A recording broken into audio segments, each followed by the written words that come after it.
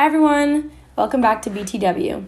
On this episode, I'm going to run through multiple different studies and their findings regarding the internet and child brain development. The first study I read was conducted in 2019 by Dr. Joseph Firth, a senior research fellow at NICM Health Research Institute in Western Sydney University and an honorary research fellow at the University of Manchester. In this study, Dr. Firth combined evidence to produce revised models on how the internet could affect the brain's structure, function, and cognitive development. According to Dr. Firth, the key findings of this report are that high levels of internet use can impact many functions of the brain. One major aspect of the internet is that there are countless notifications and distractions. The necessity to have divided attention results in our decreased capacity for maintaining concentration on a single task. Additionally, the ability to search everything within 2 to 5 seconds may change how we store and value facts in both the brain and our society. This was a meta-analysis that combined several different studies and analyzed their data.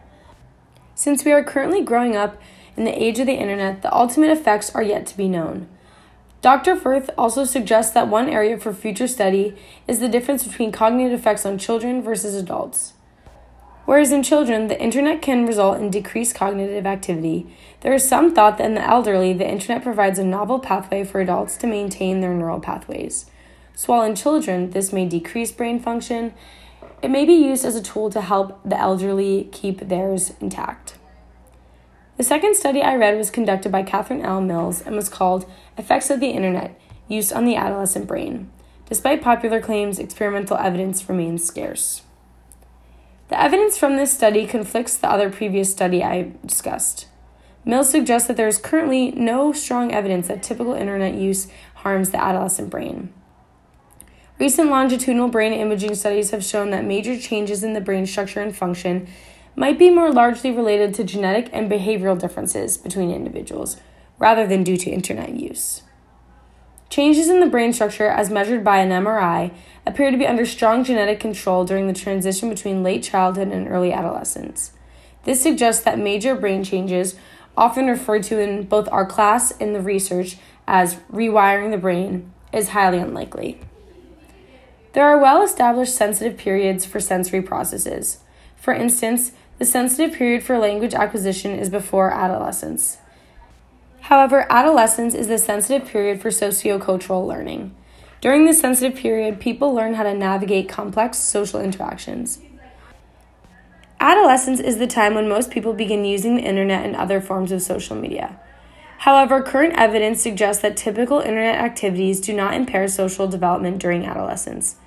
Furthermore, a recent longitudinal study of 14 to 24-year-olds, and the sample size was 719, found a positive relationship between moderate internet use and participation in real-world activities such as sports or clubs.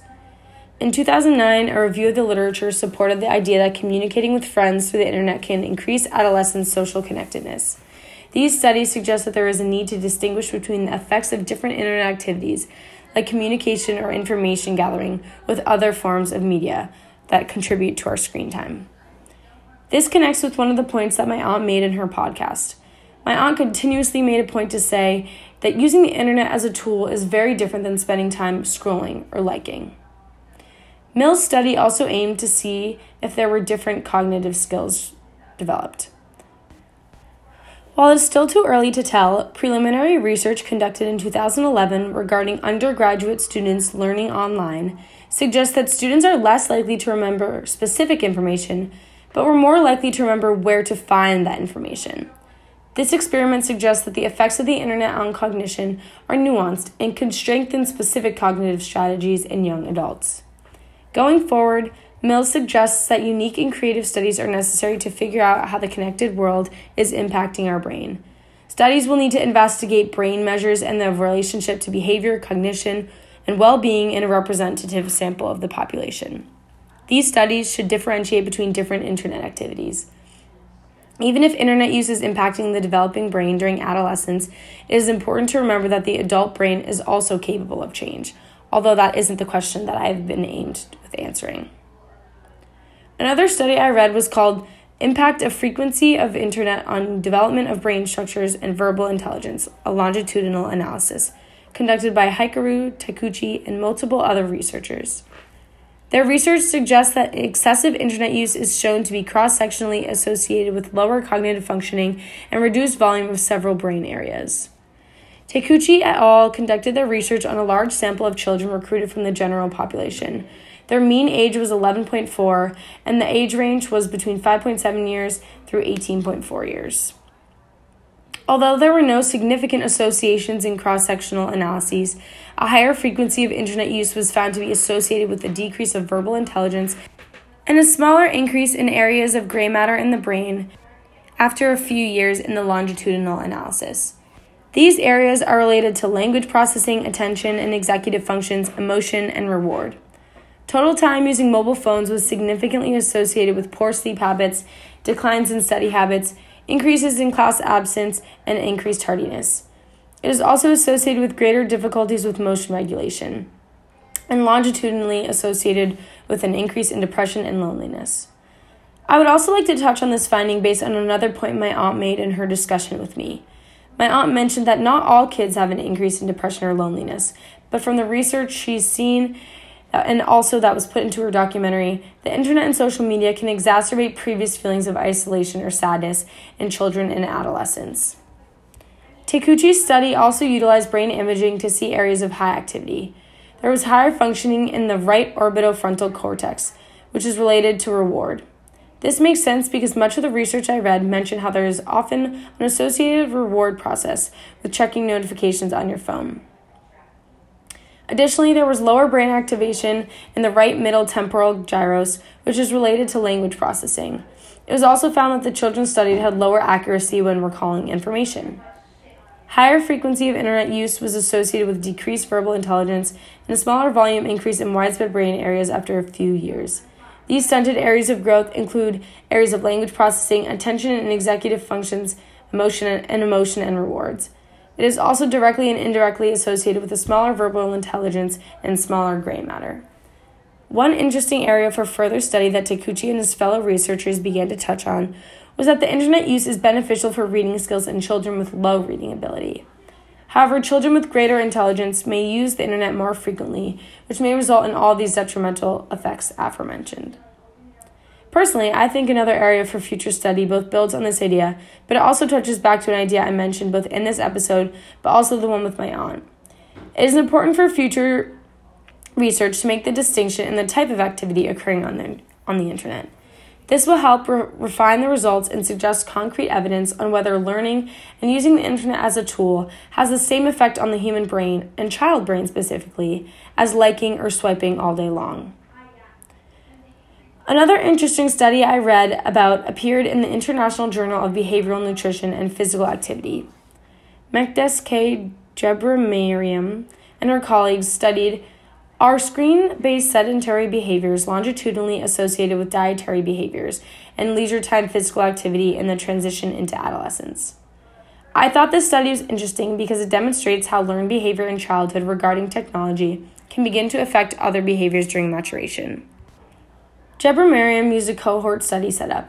A cohort study is a particular form of longitudinal study that samples a cohort, a group of people who share a defining characteristic, typically those who experienced a common event in a selected period, such as birth or graduation. A cross-section is performed on this group at different intervals throughout a time period. In Jebremariam's cohort, there were 908 children followed from September 2007 to May 2009. The study followed them from age 11 to age 13.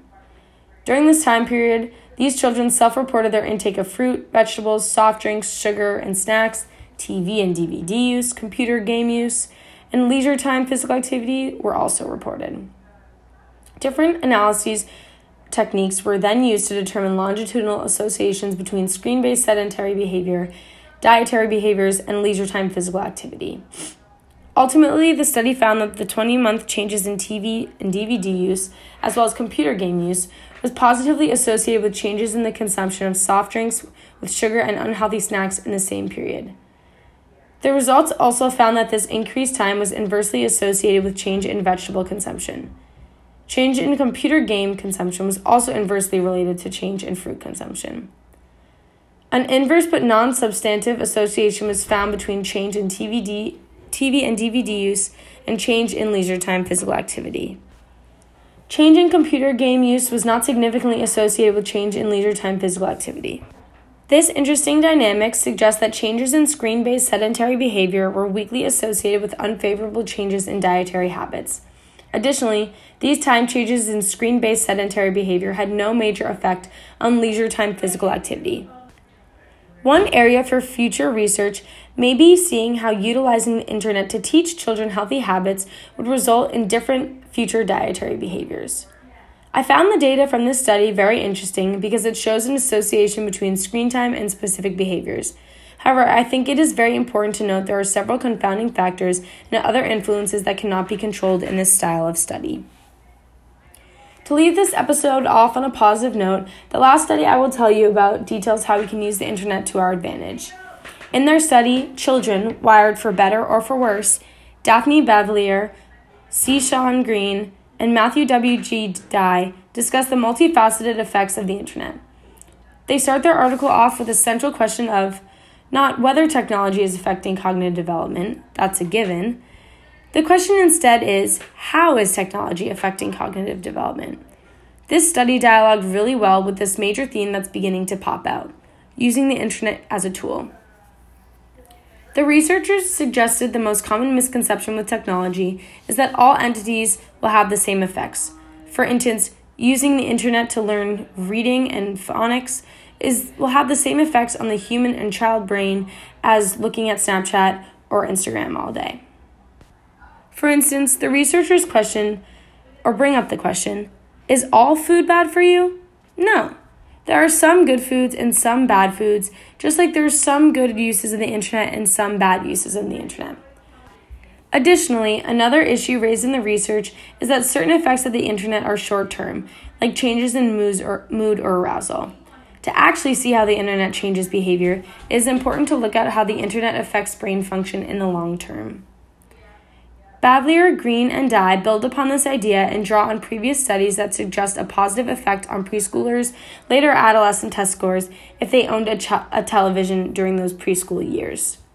While there are many confounding variables, the positive outcome could be due to the stimulating effect of introducing a new experience into the life of a preschooler. Furthermore, certain TV programs such as Sesame Street, Blue's Clues, Dora the Explorer, and Clifford the Big Red Dog have been correlated with positive outcomes such as greater vocabulary and higher expressive language skills. While these studies are typically cross-sectional or longitudinal and have many confounding variables, as I mentioned before, a recent randomized control trial in preschoolers, the Ready to Learn initiative, compared a literacy program that included television shows such as Sesame Street to a science curriculum with more science-based television shows. After 10 weeks, the students in the literacy group showed increased literacy skills as compared to those in the science group, indicating a direct causal link between the media activities in the literacy curriculum and improvements in literacy. As mentioned, there are downsides to technology. For these TV shows to be successful, the programs must engage the viewer, elicit participation, provide a language model, avoid distracting stimulation, and include a narrative. Drawing on using the internet as a tool, effective educational shows can also be used to increase pro-social behavior. TV shows may provide an example for how to resolve social conflicts and productively manage disagreements and frustration. This may be as important to child development as academic content because antisocial behavior has been linked to poor academic outcomes. In their research, Bavelier, Green, and Dye expressed the importance of really analyzing the data. For instance, many studies claim that technology use is highly correlated with other factors that are strongly predictive of poor behavior outcomes. This idea, also known as confounding variables, makes it difficult to know for sure the true causes of the observations. For instance, children who watch the most television also tend to live in lower-income homes and tend to have mothers with lower levels of education, both of which are strong predictors of a variety of diminished capabilities. This caution is not meant to make you question every scientific article you read. It is just given to make you think more about the data you are listening to and the various variables that could contribute to it. Correlation does not equal causation. Many factors may help contribute to these behaviors, the internet being one of them. Our generation is the first one growing up in this digital age, so while all this data is still true, The end result of the internet, we're not really sure about. It's important to keep that in mind as we move forward. There are definitely both downsides and upsides to the internet. As both people I interviewed mentioned, and many of the researchers in these scientific articles, going forward, it is very important to utilize the internet as a tool rather than get lost in its distracting depths. I'd like to give a special shout out and citation to each of the studies I read. I cannot answer the question without them and the countless hours reading and analyzing the various articles and datasets. These 4 articles I chose out of several others that I read, all of which helped me give the necessary science regarding my central question of how the internet affects child brain development. As always, I'm your host, Abby Silverstein, and thank you for listening to BTW.